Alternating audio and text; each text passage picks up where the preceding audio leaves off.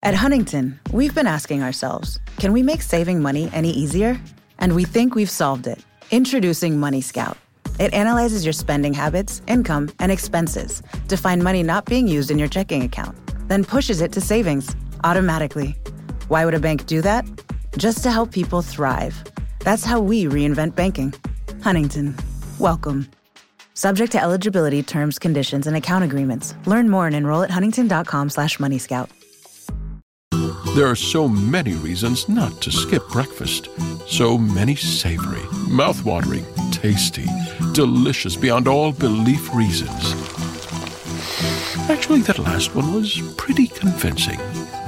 Stop by for a McDonald's breakfast. Mix and match a sausage biscuit, sausage McMuffin, sausage burrito, or hash browns, any two for just $2. Price and participation may vary, cannot be combined with combo meal. Hey guys, if you enjoyed this episode, please support this podcast by going to talkmurder.com/join and becoming a Taco Supremo.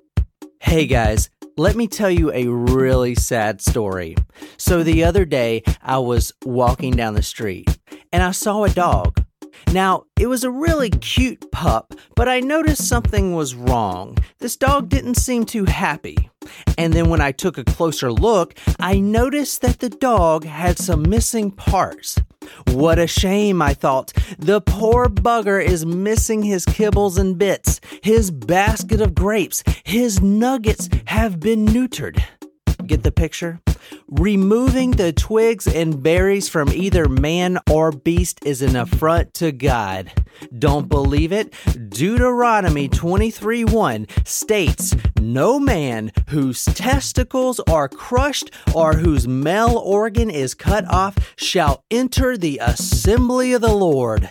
Ladies, now you may not know this, but when us men are born, we belong to a sacred club, forming a sack pact, if you will, with a divine and holy order of protecting the sacred family jewels at all cost.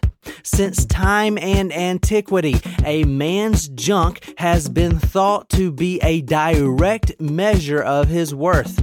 So as men, we must go nads or go home by protecting our baby balloons from projectiles both deliberate and accidental. But fearing most of all, someone monstrous enough to lob off our meat kiwi straight from its tree. One man, one mutilator struck such fear that my own clams crawled back into their shells. So guys, hold on to your knickknacks because tonight's killer gets off by the slice.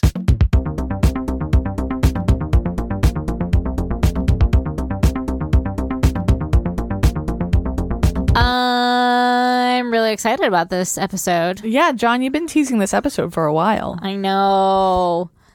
So I can't wait. I know it's the Mutilator, whatever the hell that is. Mm-hmm. I'm sure we've talked about this in past episodes, so I wonder if any of our tacos has guessed or looked this up. No one knows this story. We're the only podcast that's covered it? Yes, we're the only true crime podcast. There's like a history podcast that covered it for some reason. Oh, interesting. Yeah. So tonight we have a new Taco Supremo in the house. Oh, who is it? Her name is Lillian. Welcome, Lillian. Hey, Lillian. Lillian is from Texas. Oh, Texas. Yeehaw. And on the forum she says, "Hello everyone, this is Lily from Dallas. I like video games, Pathfinder, anime." I don't see the word hentai in here, so that's good. "And chill into some crime shows. I'd like to shout out my girlfriend. She stars, writes, and animates a true crime show that focuses on serial killers in Asia. Ooh. She's even done a few of the same killers that TM2M has. If you are interested, here's the link." Very cool. Very cool. And to go see... look who's the first episode. Oh, Yeah. check that out. Go to YouTube, guys, and watch her animated series. We actually haven't got to yet because I just saw this for the first time. But it looks like she has 5 episodes up there. It's called The Midnight Hour, and it looks like her handle, is that what it's called? Handle? Channel name is UTD space TV. Okay. So go there and support her girlfriend, that is. And I guess she animates it and everything, which is pretty That's impressive. wild. Yeah. That's awesome. So, yeah, thank you so much, Lily, for joining us. And we're so glad to have you. Yes, for sure. For tonight's story, we are doing the Mutilator. However, I have been doing a lot of Supremo requests. And if you would like for me to do your request, is really simple. Go to talkmurder.com/join. Pay the $47 lifetime membership and request your story. We'll also send you a really cool t-shirt. And I will get your story done while I'm on a roll. Because I've been doing a lot of them lately. Mm-hmm. So anyway, who's ready for the Mutilator? I am. Me, when John said that he was going to do the Mutilator case, I know he's been reading this book. He specially ordered something. And we were in the room and he was reading this book and he just had this giddy grin on his face as he was reading this book. So I'm not really sure what's in store for us, but it was just the look of pure joy reading this case. Should I be concerned or like Probably, excited? I don't know. I think I should be more concerned than you, Jen. But here we are. You guys are going to love this. So tonight we're drinking a thirst mutilator. So for those who have seen the movie Idiocracy, I was looking up I was looking up drinks like that had the word mutilator in it, and there really wasn't any. But it kept on bringing up Brondo, which is what they drink instead of water in the movie. It's like mutilate your thirst is the tagline. So wait a minute. What you're saying is that you want us to put water on the crops? Yes. Water? Like out the toilet?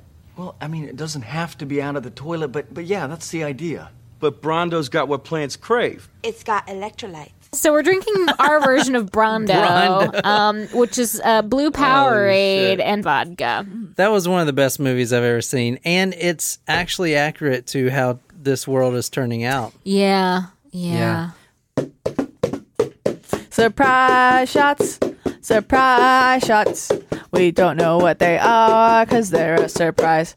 Guys, I had to play that really gently because I almost sliced my pinky off the other day and I couldn't quite play that to my full strength. You did okay. Cheers. Oh, wow. What is this? Ugh. Did you just throw a whole bunch of shit together? Gross. No, that was a whiskey sour shooter. It mutilates my thirst. So does anybody want to take a guess? No, I don't want you guys to guess. I want to get right into it. And we had really good responses from our Cooped Up Killer episode. Really? Really good responses. And it's because we did the narration at the beginning. So I thought we should do a narration for this. It's the perfect way. So with this story with the Mutilator, I was researching it. I was going to do it a few weeks ago, and I was like, oh, man, this is just so crazy. I wonder if there's a book. And there was. It's like this really obscure book I found on a rare book site. Anyway, the author of the book actually interviewed this guy. And the author interviewed the actual mutilator? Yeah, the Mutilator. And that's how the book came to pass. Aha. Yeah.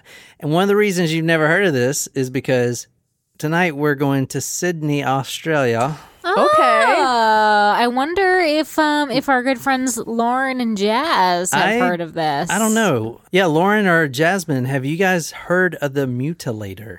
I would love to know. It's so outrageous that you don't even think it's true, but it is true. It 100% is true. So anyway, tonight we are going to Sydney, Australia, and this is a fantastic story. We are starting with a narration, so I hope everyone has their acting voices ready to go. 42 Wallaby Way, Sydney. Now, Sherman. Okay, so tonight we're going to Sunday, June 4th, 1961. We're going to Sydney, Australia. 2 soldiers, Australian soldiers, Martin Sanders and Keith Thorpe, they come across a mutilation. Ooh. They walk into the Central Police Station in Sydney, Australia. Now, they just came from the Domain Baths. So you guys understand what a bathhouse is? Mm-hmm. They also refer to it in the story as public toilets. Right. So it's basically like a big place to piss. It's basically like a rest stop that you see on the side of the interstate, but in the middle of the city. Well, it was That's not what I thought that was going to be. Wasn't it like before people had their own like baths and toilets and stuff, indoor plumbing? Yeah. So it was public plumbing. Public plumbing. Yeah, there you go, public plumbing. But bathhouses, at least around this time, were also where the derelicts hang out and where the deviant people hung out at night. Oh. There was a lot of handies getting handed out. Lots of glory holes. Yeah, I was going to say glory holes. Glory holes. Oh, shit. Holy shit. I heard that glory holes made a comeback during the pandemic. I mean, I wouldn't know. But What? something that I read somewhere. I've never been anywhere where I've seen a glory hole. Well, you haven't been to the right places, clearly. That is not a real thing. That's like is for a No, real I think thing. it is a real thing. Are you telling me somebody's going to put their wiener in there and then, number one, they're not co-ed bathrooms anywhere. Who said that it had to be co-ed? Oh, that's gross. Yeah. You don't understand what those... It's a I know. trucker thing. I think the point is that it's and not they're mostly co-ed. men Okay, so we got two truckers at least. that are female. Abby and Rowan. But I don't How think they're many- venturing into the men's bathroom. Well, what do women have? Y'all don't have glory holes? No! What is there to stick through a Oh. glory hole? Well, I mean, unless you position yourself in front of the hole and, get imaginative, but I would not. Y'all could have two little holes that you put your two fingers through, and do kind of a... Well, why not just have one big hole? Or maybe Baby. two in the pink, one in the stink hole. What the fuck? Or maybe four in the stink Yeah. and a fist Babe. in the pink. I would not want a fist in my pink. I'm just saying, that's like too much. That's a lot of commitment. How about the whole Green Bay Packers Babe. Oh my starting God. line? Stop it. Okay, so they've just come from the Domain Baths.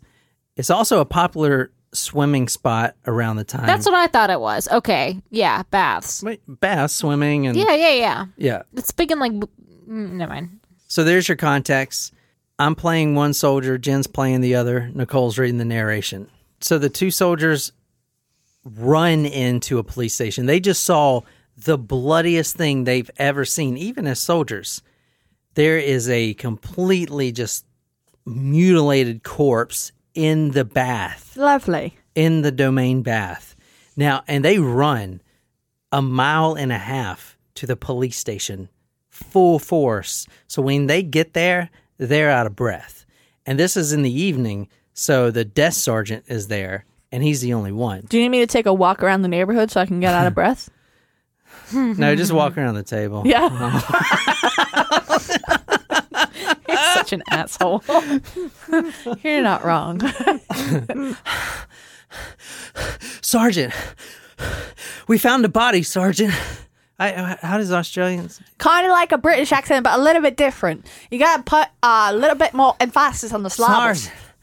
All right, I'm going to try my Australian one. Sergeant, we found a body, Sergeant. And he's been murdered for sure. Well, you sound a little bit more like a Confederate soldier than an Australian one, but good try. Think about, pretend you're going to Outback Steakhouse for I'm a not bloomin' good onion. at accents, Shrimp on the man. barbie. Sergeant. Sergeant. Just read it. I'll do the Sergeant? accents. You just read. Just go with Southern. It's fine. All right. Sergeant. We found a body, Sergeant. And he's been murdered for sure. Marty Sanders blurted out, his wide eyes looking over his shoulder, as if worried that the killer might appear behind him at any second. There's a body under the dressing shed at the domain, and it's been cut up real bad.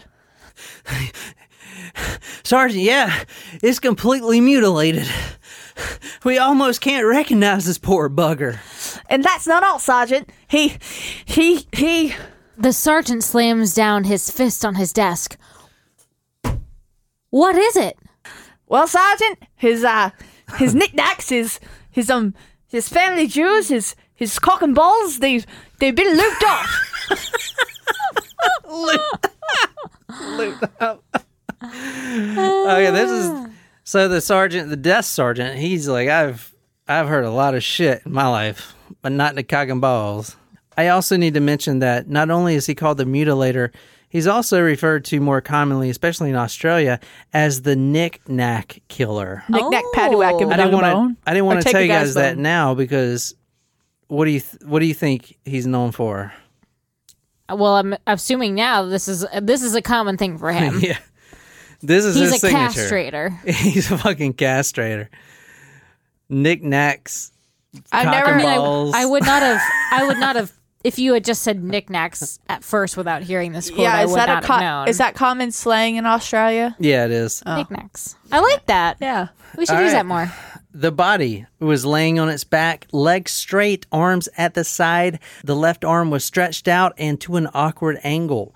The head was on the side facing left. The shirt was still on, trousers pulled down. He was still wearing socks. The neck and face has been slashed and stabbed in the neck and face, not anywhere else in the body, 47 times. Yikes. All right, and we're going to get back into that victim here in a little bit. But right now, let's talk about the Mutilator.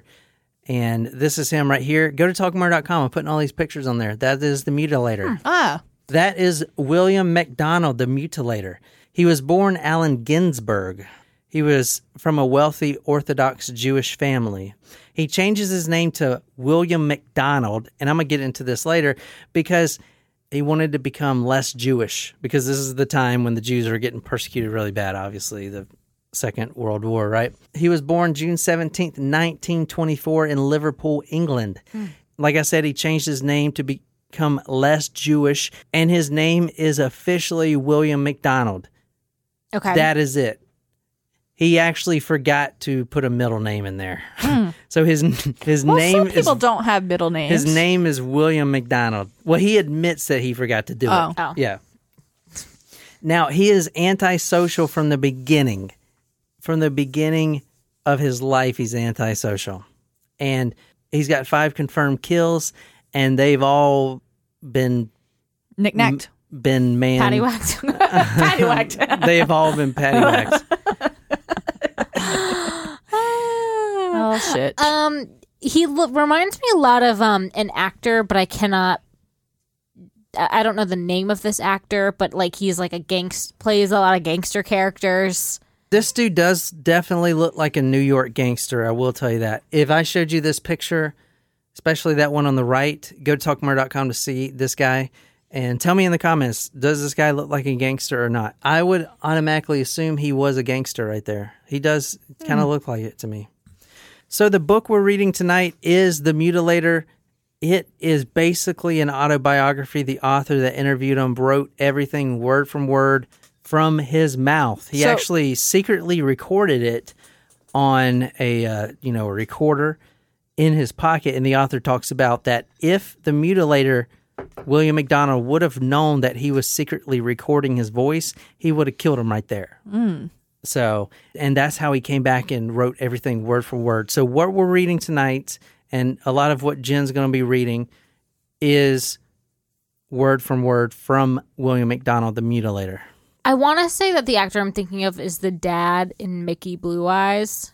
So this is from the first day of kindergarten.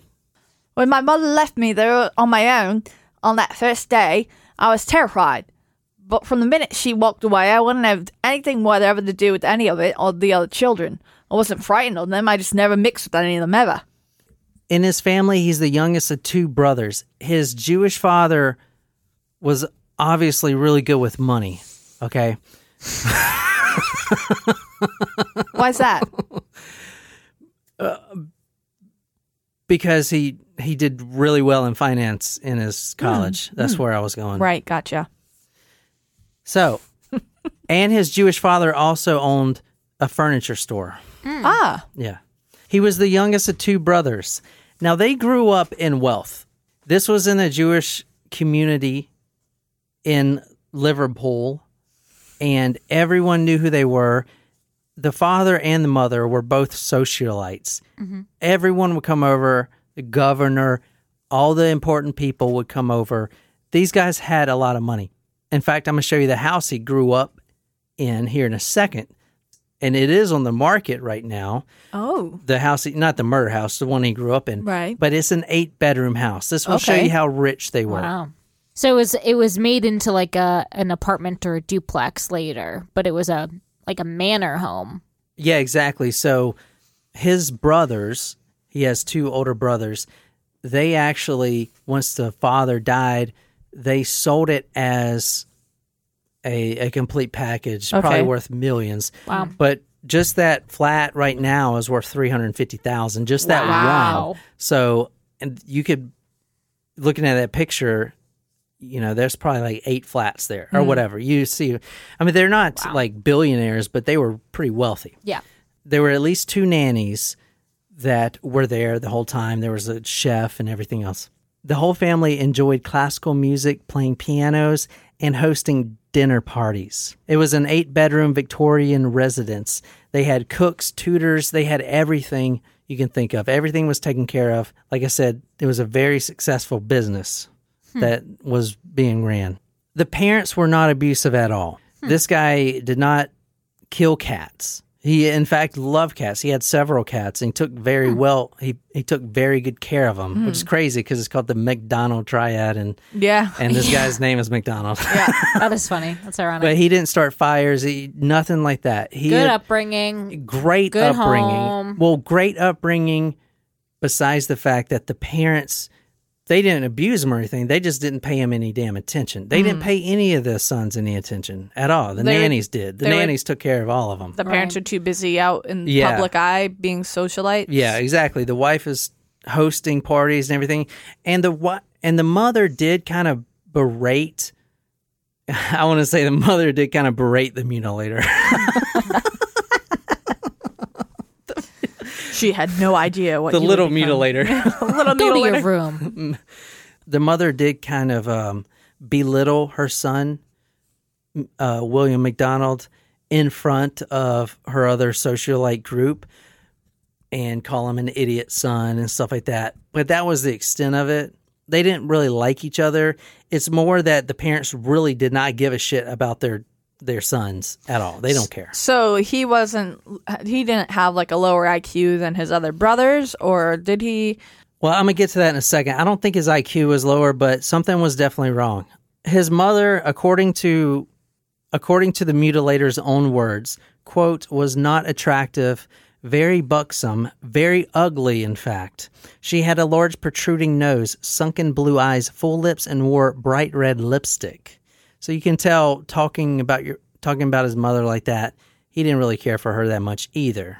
But there was no sexual abuse. There was nothing.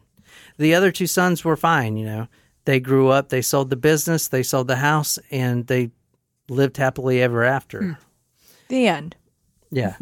The mother was extremely social, as I said, and little mutilator, he was kind of an embarrassment because he was completely antisocial. Completely. He didn't want to talk to anyone at all. He was always in his own head. When he went to school, he did awful, even though they had tutors and everything else. He could never concentrate. And from the age of 8 till he was 13, he remained in the exact same class in kindergarten. What? He spent 5 years in kindergarten, but he was in kindergarten from 8 to 13. You're normally in kindergarten when you're 5 years old. Well, the parents didn't care, and they had so much money that they were just like, yeah, just let them keep repeating or whatever. But that doesn't. It's like the Billy Madison. Anyway, yes, the mother finally got involved when he was 13, and they said, all right, let's give this one more try. So they sent him to a private school, which was still a kindergarten. Oh, God. Because he never graduated kindergarten. So he was 14 at the time when he last attended school. And in kindergarten. And he says, quote, there were no kids in my class older than 8 years old. And he was 14. Did he, the last year, did he actually graduate kindergarten? No, he didn't. Could he not read and write? Could he not? Did he ever develop I wonder those skills? if it's because he didn't have the attention at home, but he had nannies, though. Don't you think that the nannies would have helped him? Honestly, no freaking excuse. Damn. Legit. So did he not ever learn to read or write? Yeah, he did learn to read. In fact, he's really He was a really good reader when he read stuff he wanted. Which was he faking it then at Stop school? looking at me, Swan. The only thing he would read is true crime magazines and true detective magazines. Oh, But okay. how can he be able to read and not graduate kindergarten? You know what I mean? Like, Baby, this was the 40s. In This Australia. was the 30s. No, in London. they're still in London. Yeah. This is the 30s in London. Things are a little bit different. There's no child left behind or whatever that stuff is. This was different. I don't know. But he stayed in kindergarten until he was 14. He drops out of kindergarten. This sounds so stupid. and he's sounds also terrible. shaving at this time. Starts to get, hey, do you have any hairs down here? Because I started to get some. Holy shit. He's almost twice as old as the kid. I'm the shampoo. I make your hair shiny and clean. I condition your hair. I make it soft and smooth. He was picked on by the kids. That's terrible. Oh my God. But he was my never God. bullied, obviously, because they're fucking 8. Like, no one's going to fucking bully. He's like 6 feet tall. Yelling at 5-year-olds. I told you, you wouldn't even believe this story unless I got... He was picked on constantly, but never bullied. But he didn't really care. And this is going to become a theme because he gets picked on his whole life. But he legit does not care at all. He retreats into his own world. And at the time, he was sneaking into movie theaters. He just read about Jack the Ripper, and Jack the Ripper became his role model and idol. That's lovely. And he would sneak into these crime movies and everything else, and he became obsessed with murder. He wouldn't even need he would only need probably only one other of his classmates to pull off the tall adult in the trench coat to get into a movie theater. Like normally kids like that would need 3 people that are how you see in the comics and they're tumbling all over. He would only need one other kid. Maybe none. Yeah, right? He just puts a fake mustache Yeah. on. Excuse me, sir. I'd like to get tickets to this movie. All right, so as I said, the book that I used for my source for this episode is The Mutilator by Paul B. Kidd, Kidd. I can't really say it's a awesome book because it's literally an autobiography, so it's not like he actually wrote any of the words. This all comes from The Mutilator. So if you want to read this, Nicole. The crime movies fascinated me. I couldn't get enough of them. I loved the violence. People shooting, stabbing, and killing each other violently. The bloodier, the better. I also bought Crime and Punishment magazines and locked myself in my bedroom reading them. I was fascinated with the macabre. My hero was Jack the Ripper. I loved reading about death and the ways that people murdered each other. I got home at about 6 o'clock in the evenings to the servants waiting with dinner. Okay, at 14, he goes and talks to a psychiatrist for the first time. Well, that's good. He tells him that he has fits of depression, and the world, at least in his own mind, was a gloomy place, and also that he never laughs at anything. He was a diagnosed schizophrenic, from what this psychiatrist said, and from later what another psychiatrist would say as well. Did you know that men are more likely to have schizophrenia than females? Y'all just have hysteria. True. That is why the vibrator was invented. Thank you, Dr. Will the Pill, for doing That's that true. hysteria vibrator episode on Wasn't your that podcast. the first episode? It was definitely an early one. So he drops out of kindergarten and joins the army. He drops out of kindergarten. How old was he when he joined the army? 15? 17 or 16. He joined for the war. I mean, the war started in 1939. That's when he joined. He knew he needed to do something. He didn't want to just live at home, but he's really antisocial, and obviously school's not working out for him. No, let's try a different route. So he joins the army, and the regular forces, even during the war, would not take him. The Air Force, the British Navy, no one would take him. The army. Well, the army, yeah. It was actually... Sounds about right. The army takes everybody. I was in the Army, so I can say that. He joins the Lancashire Fusiliers.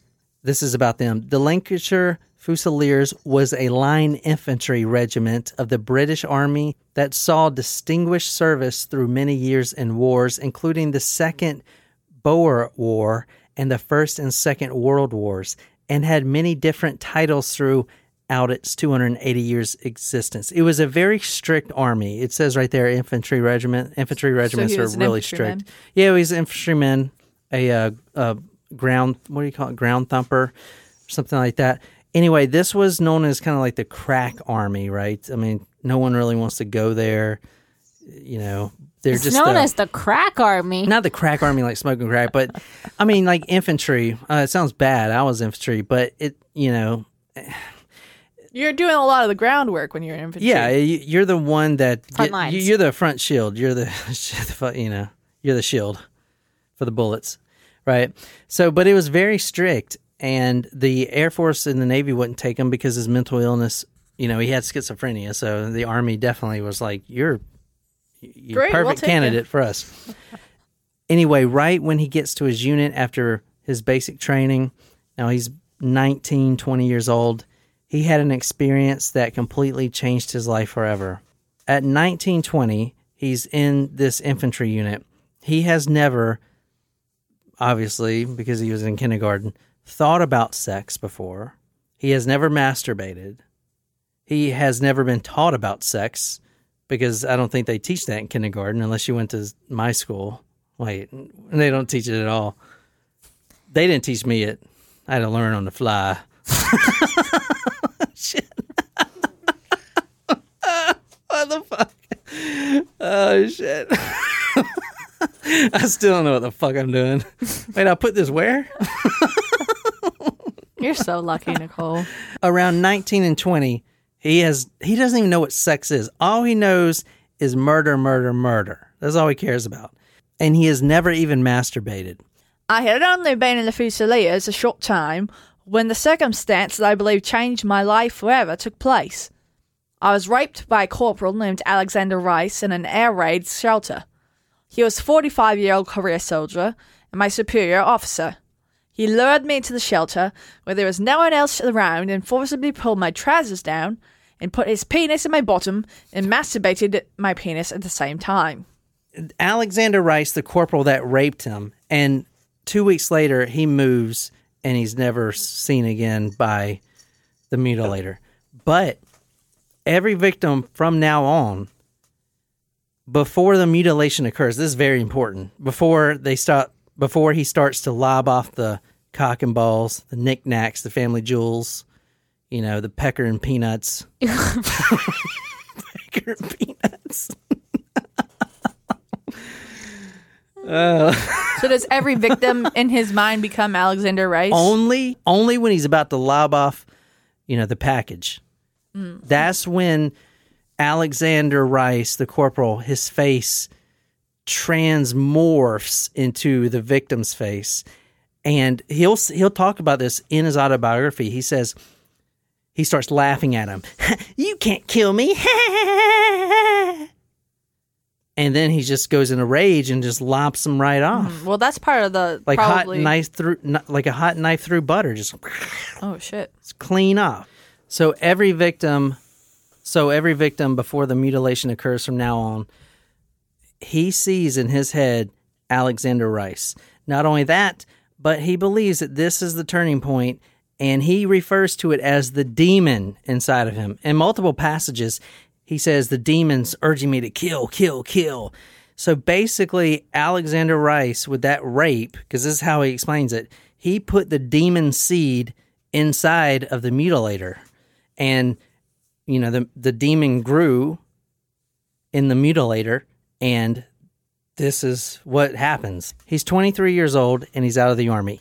He takes menial jobs, construction, stuff like that, but he can never really land a permanent role because he's really weird and awkward, and he doesn't like anybody at all. Does he have any female sexual encounters after this? No, he actually, from the rest of his life moving forward, that was his first experience.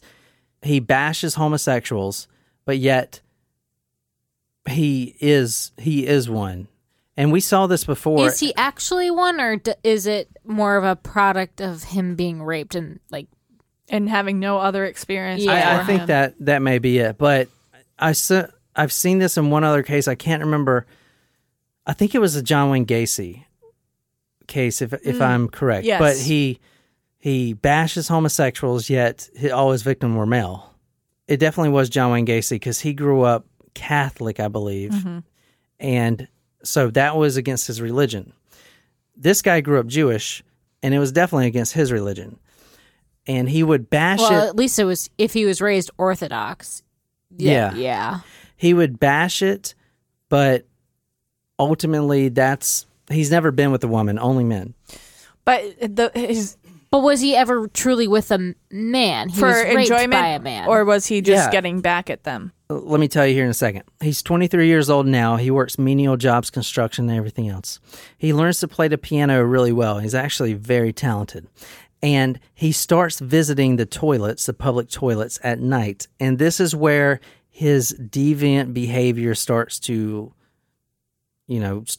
flower. So he looks for men, and basically it's just hand jobs here and there, maybe a little glory hole action, whatever he can find. But he doesn't do it every night. He only does it once a month when he needs it. Kind of release, you know what I'm saying? Mm-hmm. That's when he does it. And I don't ever think he actually has sex with anyone ever again. I think it's just all like quick handy here. I'll do you too. Let's do the ski instructor, both hands at the same time. Oh shit! Out of my eye, type of thing, and then and then he's out.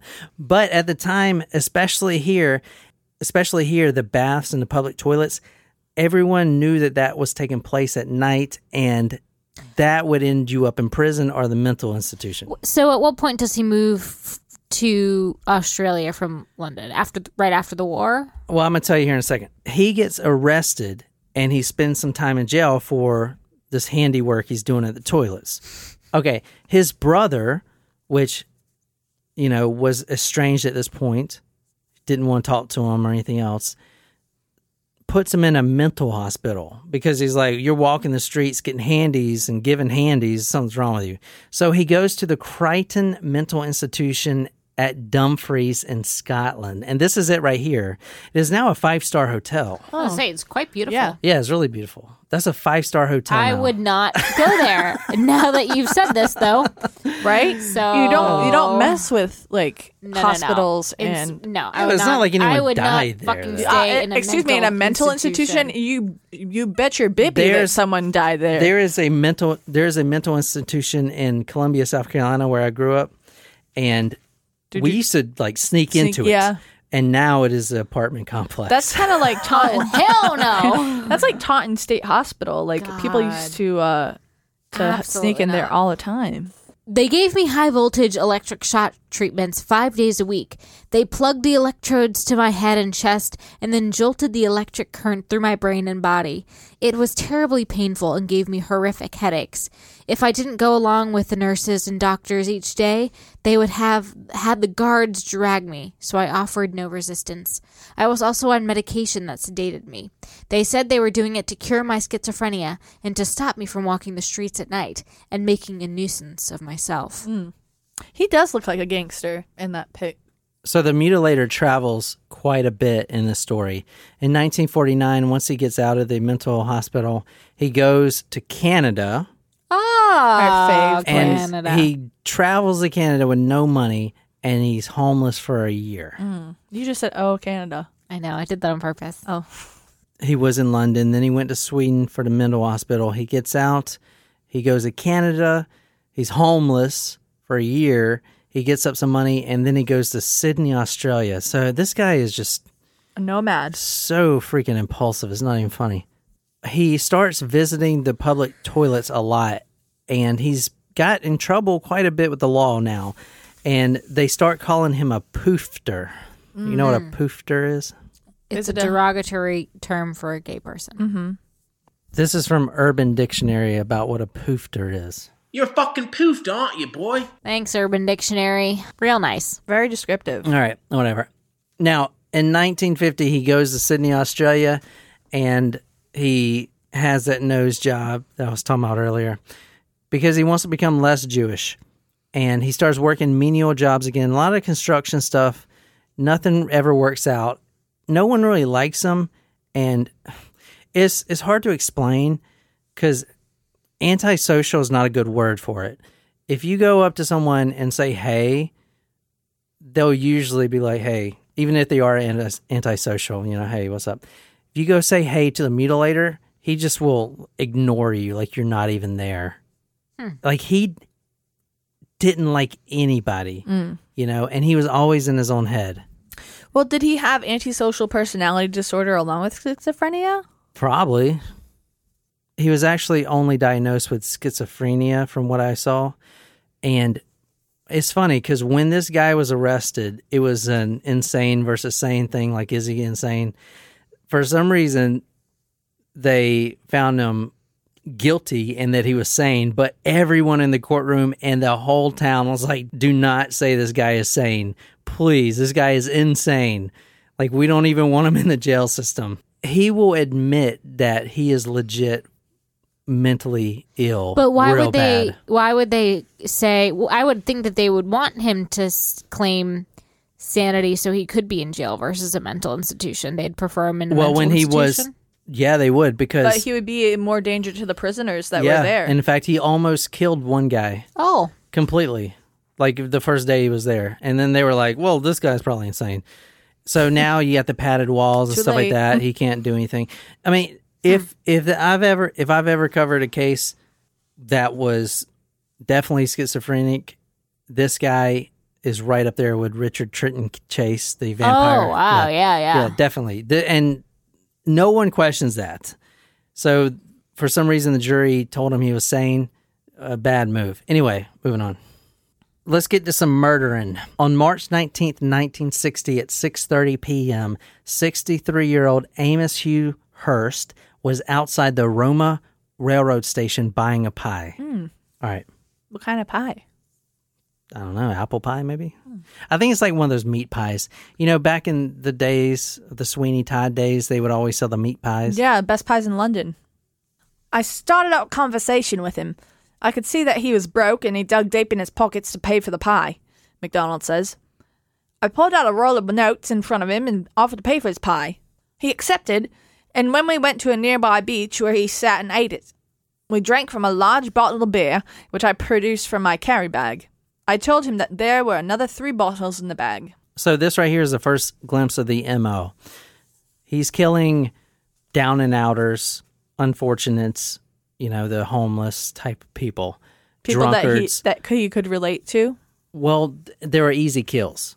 All the victims had ranging blood alcohol levels from 0.8 to, I think the worst was like 3.8 or something like that. I mean, so the drunker, the better.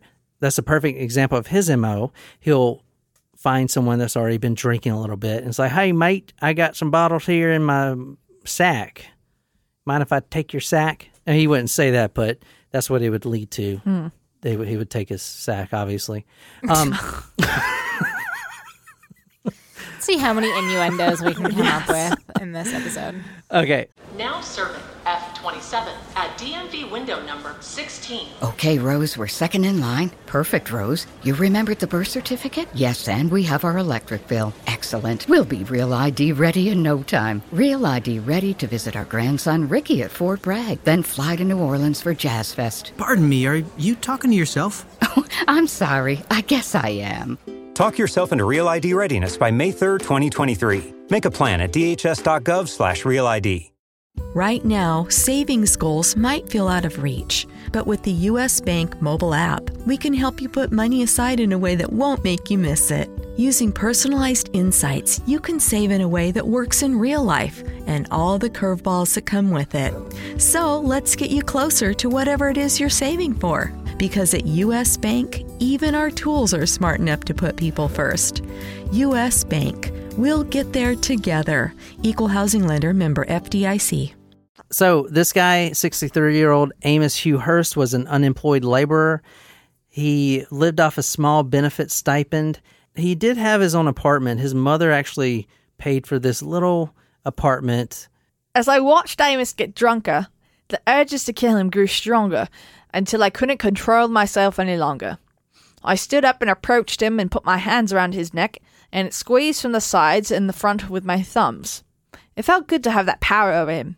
He called out, "Please stop! Stop! Please stop!" and tried to protect himself by ripping my hands away from his neck with his, but he was no match for me. So when he says he's no match for me, I need to point out that part of the Mutilator's ritual was he had his own set of barbells in his apartment, and he would stay in peak physical shape. And it reminds me a lot of the Golden State Killer. When I read that story, he was in really good shape, and the reason he did that is so he could overpower the victims, because the Mutilator is a small guy. I mean, you saw a picture of him, small guy, but he was very fit and very in shape, athletic. So if he does get in a bind, he can easily escape. It's almost exactly like the Golden State Killer. That's what it reminds me of. Is that why you started making your home gym? Shit. Fuck. Touche. As I was strangling him, I looked down into his face, and I couldn't believe my eyes. I was looking at the face of Alexander Rice, the corporal who had raped me all those years ago. I was overcome with hatred, and I went into a rage and strangled him harder and harder, even after his body went limp. I went on strangling him long after he was dead. I regretted that I hadn't brought a knife with me to make sure that Alexander Rice would never rape any more innocent young men, even where I had just sent him straight to hell. So I forgot to mention, but you guys probably figured out, this is the first murder. This is Amos Hughes, 63 years old. This is the first time he's ever murdered somebody. When we started the episode off, that was kind of a teaser, of one of the middle murders. But this is the first. So he's not mutilating him right now. But he said it himself, as Nicole read, "I wish I brought a knife so I can slice Alexander Rice's nuggets off." To make sure he wouldn't rape any more men. Exactly. So now you see what's going through his mind. The body was stripped besides his socks. He always left the socks on for some reason. Trousers off, socks on. And the shirt on too. Like the upper body was still clothed. It's just the trousers off and then face down, booty up. And the nuts off. Yeah. The clothes were folded beside his body. I don't know. I've seen other killers do this before too. They fold the clothes up. Maybe it's a respect thing. I don't know. Now, this is in the bloke's apartment, not the mutilator's apartment. But like I said, the 63-year-old, his mother was renting a little apartment for him. So he does this after this guy is blitz drunk, chokes him out, and chokes him to death. He puts him under the covers, strips him naked, and then he basically leaves. No blood or nothing else. So when the police do the investigation, and I actually found the obituary clippet from the newspaper, 63-year-old Amos Hughes died of natural causes, yada, yada, yada. Think about it. The police go into the apartment. There's a guy naked. He's an older guy. He's under the covers. The clothes are folded up, right? And, it's just like, why would you think that's a murder? But wouldn't you see the marks on his neck? And there were bruises, yeah, but they deemed it a heart attack. This isn't the first time they've misread a situation. Even, police today do it all the time. Right. But, so it was no mutilation, died of natural causes, is what the police said. It's really interesting to point out, once they did catch the mutilator, they exhumed this first victim for whatever reason, because this was, years later. They wanted to see if he had the marks, like you said, on his neck or whatever, and this is what the report says. The remains consisted of a skeleton lying in black slime. The individual bones had separated, and there was almost complete absence of soft tissue. So they exhumed this dude's skeleton, and then they're like, "Oh, fuck, he's a skeleton." And there's like... Literally, that's what it says. And they put him back in there. Oh, my God. It's like they don't... Didn't think that was going to happen. It's like, what do you think's going to happen? He's been here for like 6 years. Oh, my God. Well, shit. But yeah, it says the skeleton lying in black slime. Like, what the fuck were you thinking? Like, are you serious? Like 12 years later, what do you think's going to happen? No kidding. So here's the next victim. Go to talkmurder.com. This is the 40-year-old Alfred Reginald Greenfield. And this is the first time, as Nicole kind of read, where the demon's starting to come up and kind of take over. And he talks about these urges. And a lot of times he'll go in for the kill. And in more than one occasion, for instance, one guy on a bus that I'm not going to get too far into, but he was a homeless man sleeping on a bench near a bus stop. He wakes up, he was drunk, with 2 stab wounds in his neck. Oh my gosh. The mutilator came up behind him and stabbed him twice, and then he lost the urge. The demon had subsided, and then he just books it. Oh, never mind. I'm good now. And that happens so many times. Even if the guy, and he can be with the guy, all night drinking, and then he will lose the urge and he just walks away. It's like, sorry. It's so fucking odd. Wow. So the first victim that he killed, he did not mutilate. Yeah. But this second victim, he did. Yeah. So this is 40-year-old Alfred Reginald Greenfield. He was found in that same mutilated state. He had a blood alcohol content of 1.5 and 47 stab wounds. He also didn't have a penis anymore. I mean, you don't really need it when you're dead, but... Well, the media went crazy, especially like the Daily Mirror and stuff like that, and they really pushed the term mutilation. But to kind of calm the public down, they wanted to find the knife because they believe if they found the knife, maybe there's a fingerprint or something on it that they can use to catch the mutilator. So they had some divers go down into the Sydney Harbor and search for the knife. We had been instructed to look for a knife and anything else that may have something to do with the murder, he said. I was scrounging along the bottom when I came across a lot of small fish congregating around something. When I brushed the fish away, I found myself looking at a humus penum. Humus penum. Humus penum. I was like, wow, is this a new species? Humus penum. Humus penum. Oh, look at the humus penum floating by. Oh, shit. Well, shit. Oh, my well, God. Shit. That's a beautiful striped humus penum right there.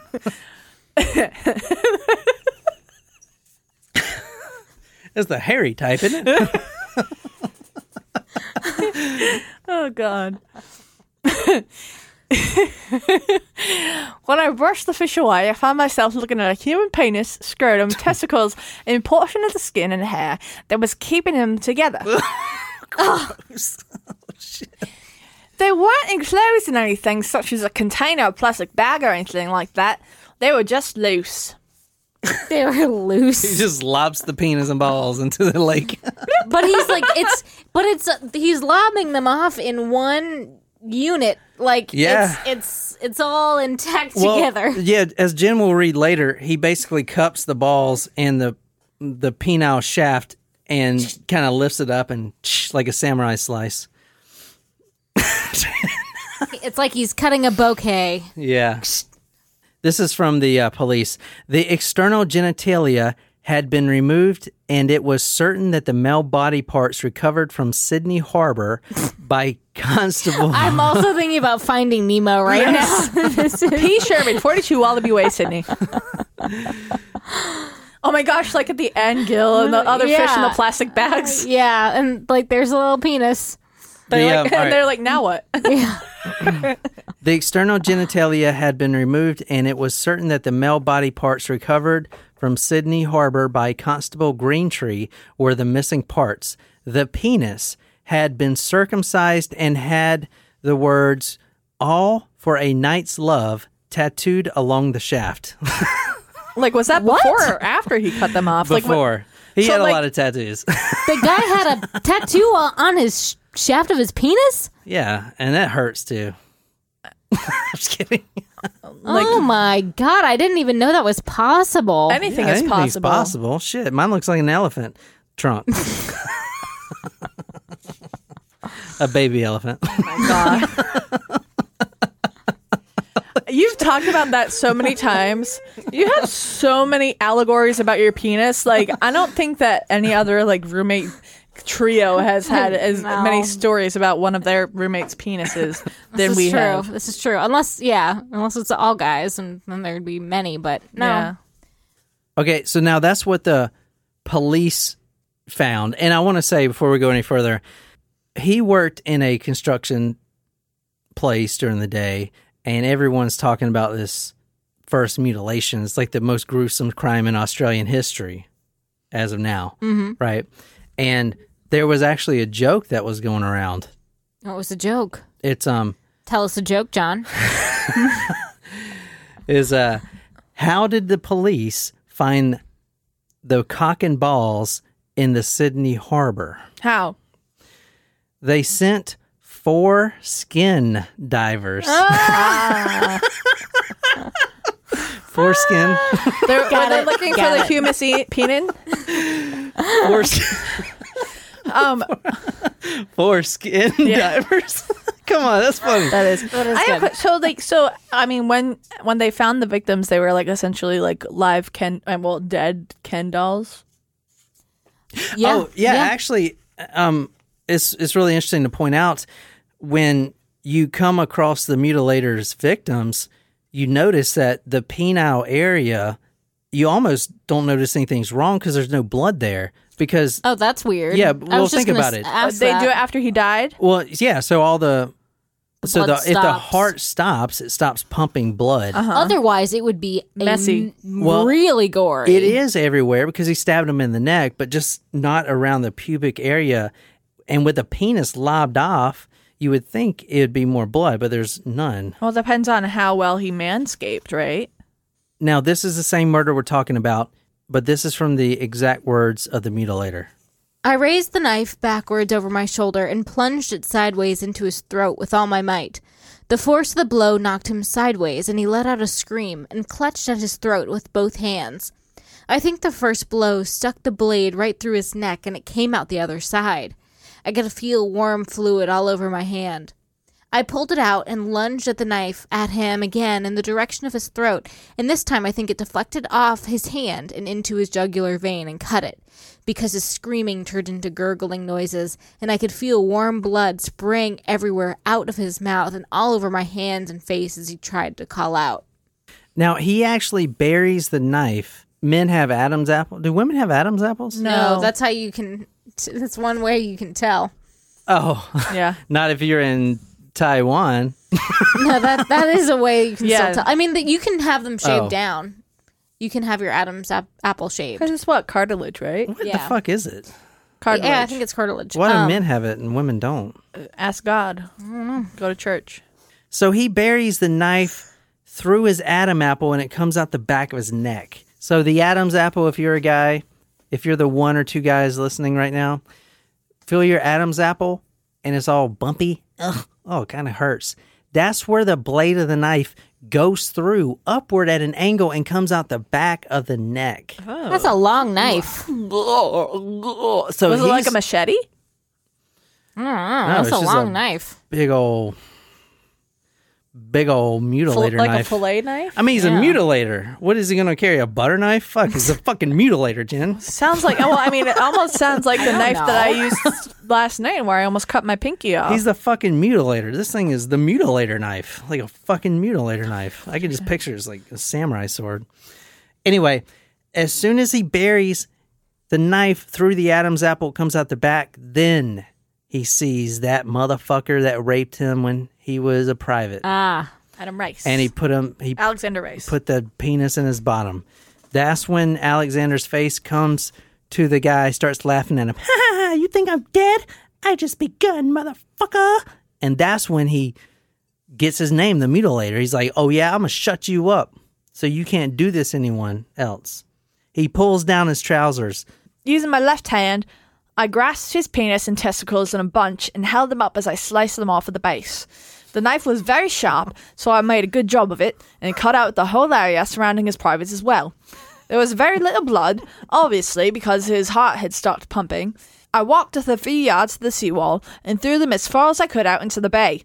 The murder and mutilation had taken about 15 minutes. I can just imagine taking a penis, like a floppy penis, and throwing it. It's like boom, boom, boom, boom, as it flies through the air. Like a bird?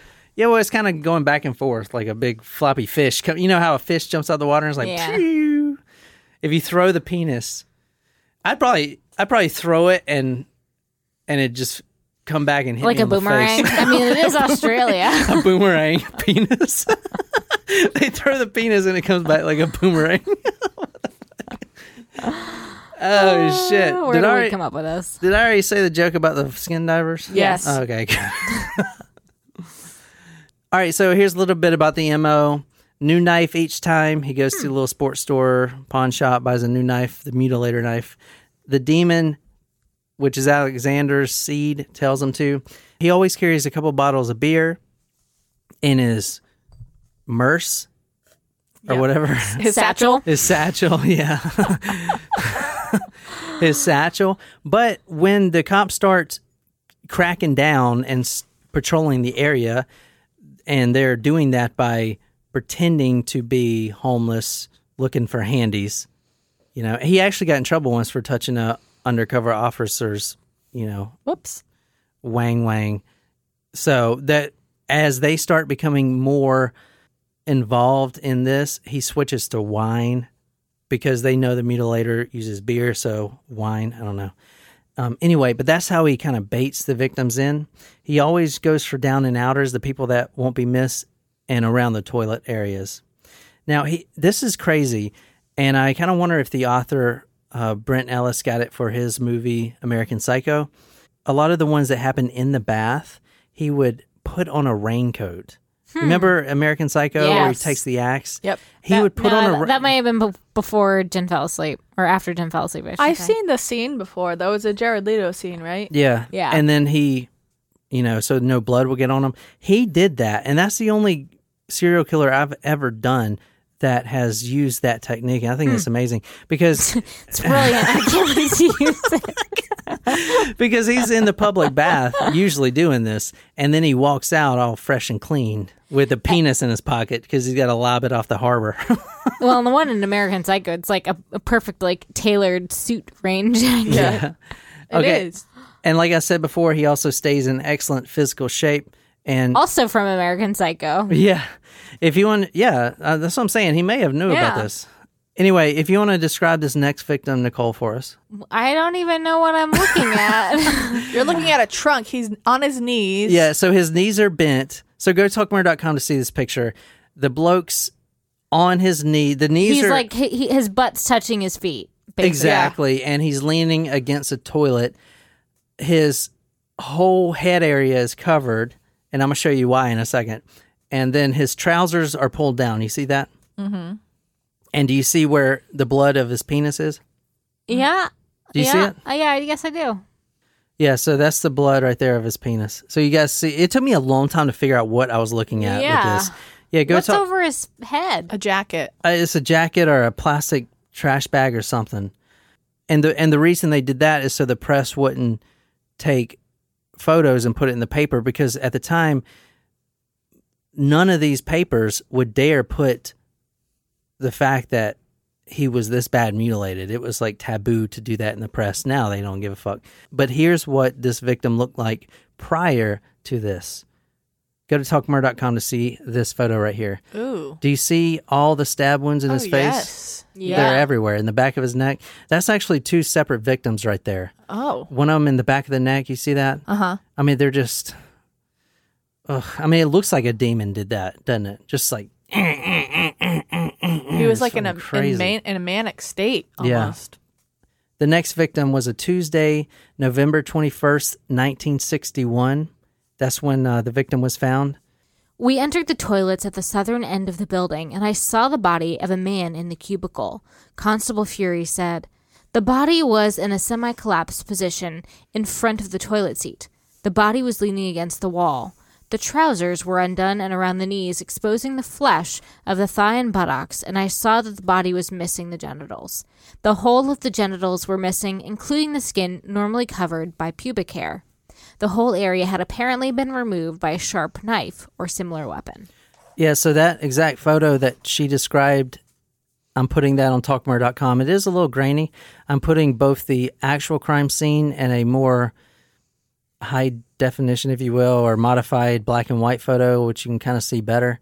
But it's going to take you a while to understand what you're looking at. Yeah. But he's on his knees. You can't see his face or whatever, but you can see where his penis used to be, and you see the lack of blood there, which I think is very interesting, that there's hardly no blood there.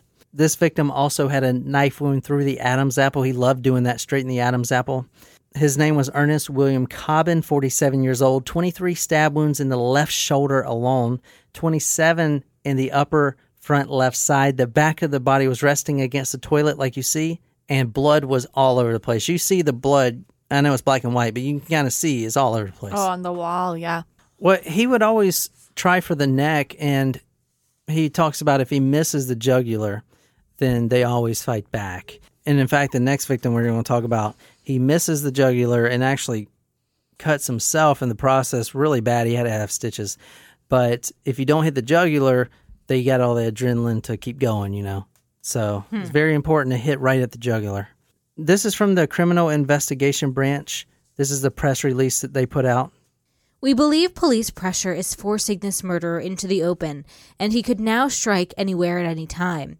We feel that any man who is alone in a lonely street park or park for more than 10 minutes could be murdered and mutilated by this maniac. We believe he is a twisted psychopath homosexual who is killing to satisfy some twisted urge.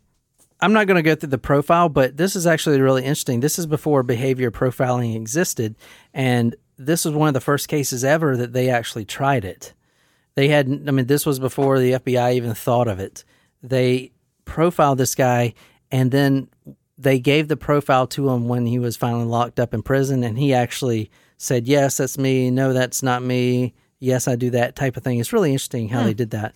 This is his own words right here talking about this victim. Instead of taking the bottle from my bag, I slid my hand around the handle of the knife and slipped it out of its sheath in a sweeping motion, much the same as a boxer delivers an uppercut. So he is with a knife in his hand doing an uppercut. It's fucking crazy. It goes straight through your jaw, up through your brain, everything. God. I brought the knife up swiftly and stuck it straight through his neck. Instead of holding his throat and collapsing as I expected he would, he jumped up from the seat and grabbed my left hand, and he tried to fend off the knife blows with his right hand as I stabbed him again and again and again and again in the throat, as you saw from the photos. Blood shooting everywhere. I became more enraged again, and I saw the face of Alexander Rice smiling at me, taunting me to kill him if I could. I went berserk. It's fucking crazy, dude. The next victim is Frank McLean. McLean had died of a massive hemorrhaging from numerous gaping wounds in his neck, some of which had gone through the neck and come out the other side. 2 large wounds had penetrated his chin and tongue, indicating that the blade had been plunged in an upward direction with extreme force. There were 49 stab wounds in all to the neck, face, head, arms, chest, shoulders, and back of the victim. The deceased's throat had been cut twice, and a jugular vein had been severed. Jeez. It was not possible to tell if the injury to the jugular had occurred first or later in the attack. The penis, scrotum, and testicles had been excised together, with an area of skin surrounding them. At this point, everyone's freaking out. And if you see that picture... Hold your dick. Watch out. You can see the stab wounds. Start wearing a cup. You can see the stab... Yeah, I was thinking that too, like a chastity belt. Like in Robin Hood. Men with tights. Yes. Men in tights. Or at least tuck it back, guys. Come on. Yeah. You see the picture there. You can see the through and through wounds, man. That is a demon doing that. I'm sorry, man. Those are fucking demonic wounds. After this murder, the Daily Telegraph wrote a story and ran a headline that said, quote, "Killer could be a woman." Ooh. Like a woman scorned. Yeah, okay. Yeah, cutting off the balls. I could see it. The government actually offered a huge reward. Today's money, $275,000. Wow. And they also offered, with that, full immunity if he had an accomplice, let's say he has an accomplice and the accomplice comes forward, he would still get the reward money, $275,000, and he would get full immunity. That's a pretty good deal. But he didn't have an accomplice, so that didn't happen. Okay, the next victim I'm going to run through real quick.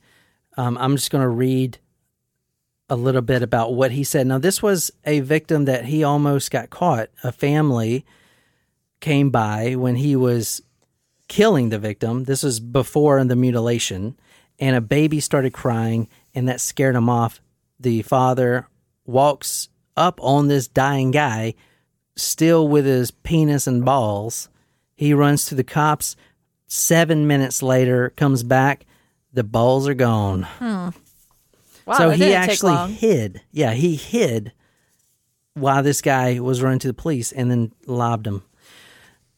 I put the top back on the bottle and bent over and put it back in my bag. I grabbed the handle of the knife and came up with full force of my body behind it and stuck it in the direction of his neck. He was about 6 inches taller than me, and the blade went straight in beneath his chin and probably straight through his tongue. And then the point stuck in his top jaw. I had to pull hard downwards to get it out. The father walks up after the baby's crying. He goes and hides, and then he comes back, and then this is what he does. I lifted up his shirt, which was drenched with blood, and lowered his trousers. I bunched his cock and balls up in my left hand and sliced them off with the stem. There was very little blood. I put them then in a plastic bag and put that along with the raincoat and knife, which were both covered in blood, in my carry bag, then walked swiftly out the opposite end of the street from where the young couple and their baby had been. Now, this is crazy. This is also one of the crazy things about this case. This is an article you're looking at right now from a local Sydney newspaper.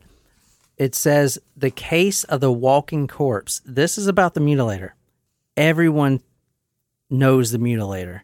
I mean, he is really famous, which makes it impossible for him to keep killing, because all the people that are trying to get handies are undercover cops, kind of like here in Mount Pleasant. They're taking their balls into their own hands. Okay, so he wanted to move away from his problems, and he actually wanted to start over. He wanted to get this demon out of his head. At this point, he is full schizophrenic. I hope you guys understand that. And he tries to actively move away and figure this out himself. He should have been taking medication, but he was not.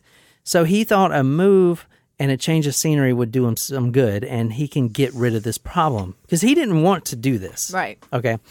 So he purchases a deli from a local man and his wife that's, pretty successful. It's like a little cantina shop, in the town. That's in Concord. He had saved a huge chunk of his money, because he doesn't spend any money. He doesn't have any friends. He doesn't go buy beer or anything else. He stays at home. Unless he's buying it for his victims. Yeah, he's only buying beer for the victims and an occasional knife or two, right? He meets this guy, John McNulty. Now, this is the first few days of his shop that he just bought this brand new shop. And in today's money, it's about, I think it's like $350,000 that he paid for. It's quite an investment that he paid for this thing. Like quite an investment. Right. Okay. And like all of his money. He meets this guy, John McNulty, and he's not really a down and outer, but he is drunk, and his wife left him and his kids, and he's at the sports bar just drinking and stuff like that. Now, keep in mind, this is in the first week of him running the shop, and he's never ran a deli before, and he sucks at it. Everyone thinks he sucks at it. He just cannot do it. I should mention his apartment is actually upstairs from the business itself. So the business downstairs, he lives upstairs, okay, of this single-story building, or of this two-story building. He meets this guy, John McNulty, same deal. He's in a different town, so it's not like Sydney cops can touch him, because he's, I don't know how, I think he's like an hour away. And they don't really, there's not cops like undercover and stuff like that. So he meets this guy, and then they go back to his home to finish drinking. The more I looked at him, the more he became Alexander Rice. And after about half an hour of the demon screaming in my head to kill him, which sent me into blind rage, I knelt over him, raised a knife high above my head, and brought it down with all my might and buried it in his neck. This is his first week of owning this business. He meets this guy, John McNulty, brings him upstairs to his new apartment, brand new linoleum, everything. Really nice apartment upstairs. And he brutally murders this guy, and there's blood everywhere, all over the linoleum. He tries to clean it up. He even starts taking the linoleum up off the floor. Okay, but nothing works. It's just too much blood. And he's got to open his business up in the morning because people want their turkey and meat or whatever. Right. He actually tries to cut off his penis, but he could not. And he says, quote, this is from the mutilator's mouth, quote, I tried to cut off his penis, but only managed to get halfway through it before I fell asleep in a pool of blood beside the body. So here's what he did. If you're on talkmurder.com and looking at this picture and you guys seeing this is under the shop. This is like the crawl space under the entire building. He brings the corpse downstairs after he strips it, besides the socks, brings it downstairs. Now, the penis is only halfway on there, and he shoves it in this hole. And then he says, fuck it, I'll just pack up everything and just book it. Just leave town. I'm not dealing with this. He just spent a lot of money on this business, right? A lot. So this is how crazy this is. He actually folded up John McNulty's clothes, dragged the naked man except for his socks under the shop. The next day, this is January 3rd, 1963, he tries to go to New Zealand. I mean, just leaving everything. The body's there. There's blood all over the place. There's obviously, he tried to rip the linoleum up and he just said, fuck it. He just leave. He just left. And his name is on the purchase agreement and everything. It's like he's trying to just flee to a different country. Okay. And he is walking along the street and he walks in and he runs into one of his old coworkers. And this guy thinks he sees a ghost because the papers are reporting that William MacDonald had died. Oh. And he was under his shop. And actually the paper says this exact thing, quote, the detectives said it was either a suicide or a, quote, bizarre sexual ritual gone too far. They think the guy under the basement crawl shed of this guy's house is him, William MacDonald. It's interesting that they didn't tie it to the serial killer with the penis being half lopped off. They actually, the detectives got into a lot of trouble. They had a whole commission on this to, oh God. And there was like 47 points or something like that the detectives overlooked. And it was a lot of stuff, like the penis is half off, like all kinds of crazy shit that it's obvious that this is not that guy. Right. But they ruled it as... Or that it's related to these serial killers. They ruled it as a, quote, bizarre sexual ritual gone wrong. And they thought it was William MacDonald. And this ex-coworker who has read that paper thinks he sees a walking corpse. He goes to the police station, but they're like, man, you're full of shit. Just get away here. He takes it to the Daily Mirror, and they run this story, the case of the walking corpse. And it goes crazy. Now everyone has linked the Mutilator cases to this, the walking corpse. And now it's just like, now there's nowhere for him to go. I mean, I guess it would make sense for them to think that it was him, considering it was his own shop. Yeah. You know, like if maybe it could have been a robbery gone awry and they they killed him and then put him under his own building to get rid of the body. So I can see why your police might think that it's him, but was it this newspaper case that kind of broke the story and they caught him from there? Yeah. So they now know his name, even though he never disclosed his real name, which was the Jewish name, Ginsburg. Yeah, exactly, to the public until after his mother, which was the last one of the family, the mother and father, to die. And after his mother died, he says, "Screw it, I'll tell you everything." And that's exactly. So William MacDonald, the mutilator, finally gets caught, and he's actually really happy to get caught because he really needed some help. Yeah, and he knew that he didn't want to kill anymore. This was after they demolished the death penalty in Australia, so it was either life or the insane asylum mental institution. They deemed him safe. It was a jury of 11 men, 1 female, deemed him sane. And he got life in prison, which, he was okay with. He didn't get along with any of any of the inmates or whatever, but he did try to kill someone like the first day. After that, they reconvened, said, okay, he's insane. Just kidding. Yeah, just kidding. They put him about that verdict. They put him in a psychiatric ward for 16 years. And he had, straitjacket and everything. But the doctors, once they heard his story of where he came from and his past family history, they actually helped him. They didn't just sedate him and stuff like that. They actually tried to cure his schizophrenia. And I believe they did. He claims that they did. And the, quote, demon was gone. It took 16 years, but he, in his own words, claimed that the demon is gone. Okay, and I do believe that because if you look at this picture right here. So was he released after 16 years? He was released back to prison. He doesn't. Okay. He actually had parole hearings and stuff like that, but he didn't want to go because he didn't want to be on the outside world. He wanted to be right there in his comfort zone. Remember, he's happy where he is in that prison. He had his own cell and everything else. Now, he died 2005. I believe he was 90 years old.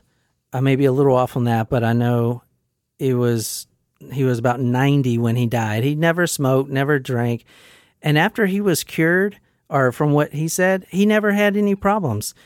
Even after they put him back in prison, no problems whatsoever. He just, he had a portable radio, listened to classic music, and he just lived his life. This is where mental illness, you can definitely see, is a real disease. And once he was cured, he was fine. You know what I'm saying? Well, it's good that he was at least released back to prison, and all that. He was such a model inmate, and they trusted him so much. They let him go out. This before he died. He's an old man here, but you see him walking on the beach.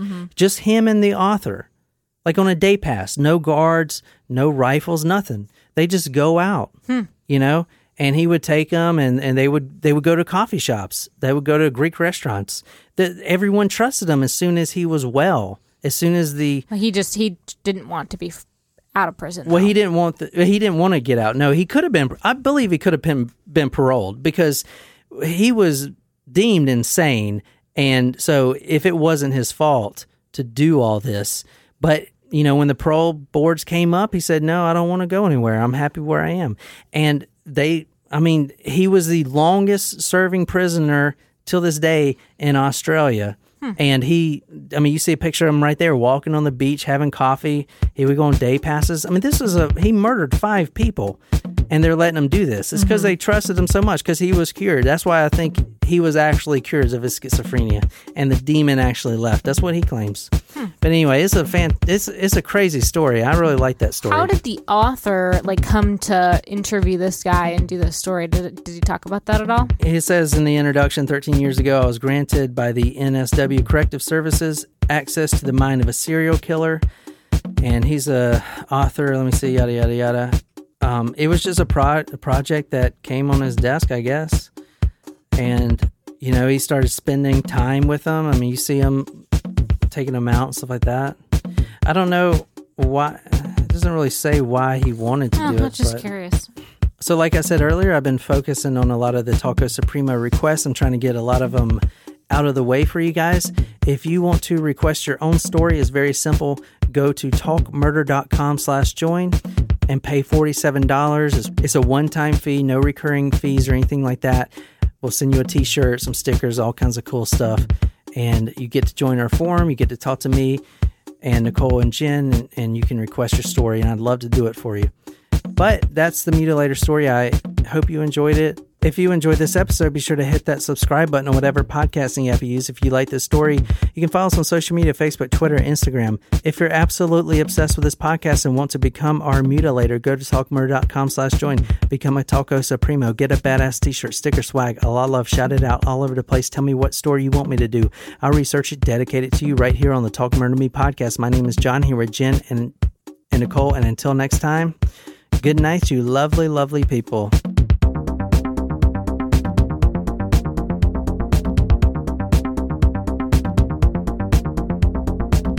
Maddie's believes nature is beautiful, majestic, serene. But human nature is inventive, intrepid, reckless. Nature says, look how many colors I can fit in a sunset. Human nature says, look how many hot wings I can fit in my mouth. But human nature needs nature. That's why there's Maddie's all-natural acid and indigestion relief, a drug-free remedy for human nature, available at Walmart, CVS, Walgreens, and Amazon. These statements have not been evaluated by the Food and Drug Administration. This product is not intended to diagnose, treat, cure, or prevent any disease. There are so many reasons not to skip breakfast. So many savory, mouth-watering, tasty, delicious beyond all belief reasons. Actually, that last one was pretty convincing. Stop by for a McDonald's breakfast. Mix and match a sausage biscuit, sausage McMuffin, sausage burrito, or hash browns, any two for just $2. Price and participation may vary, cannot be combined with combo meal.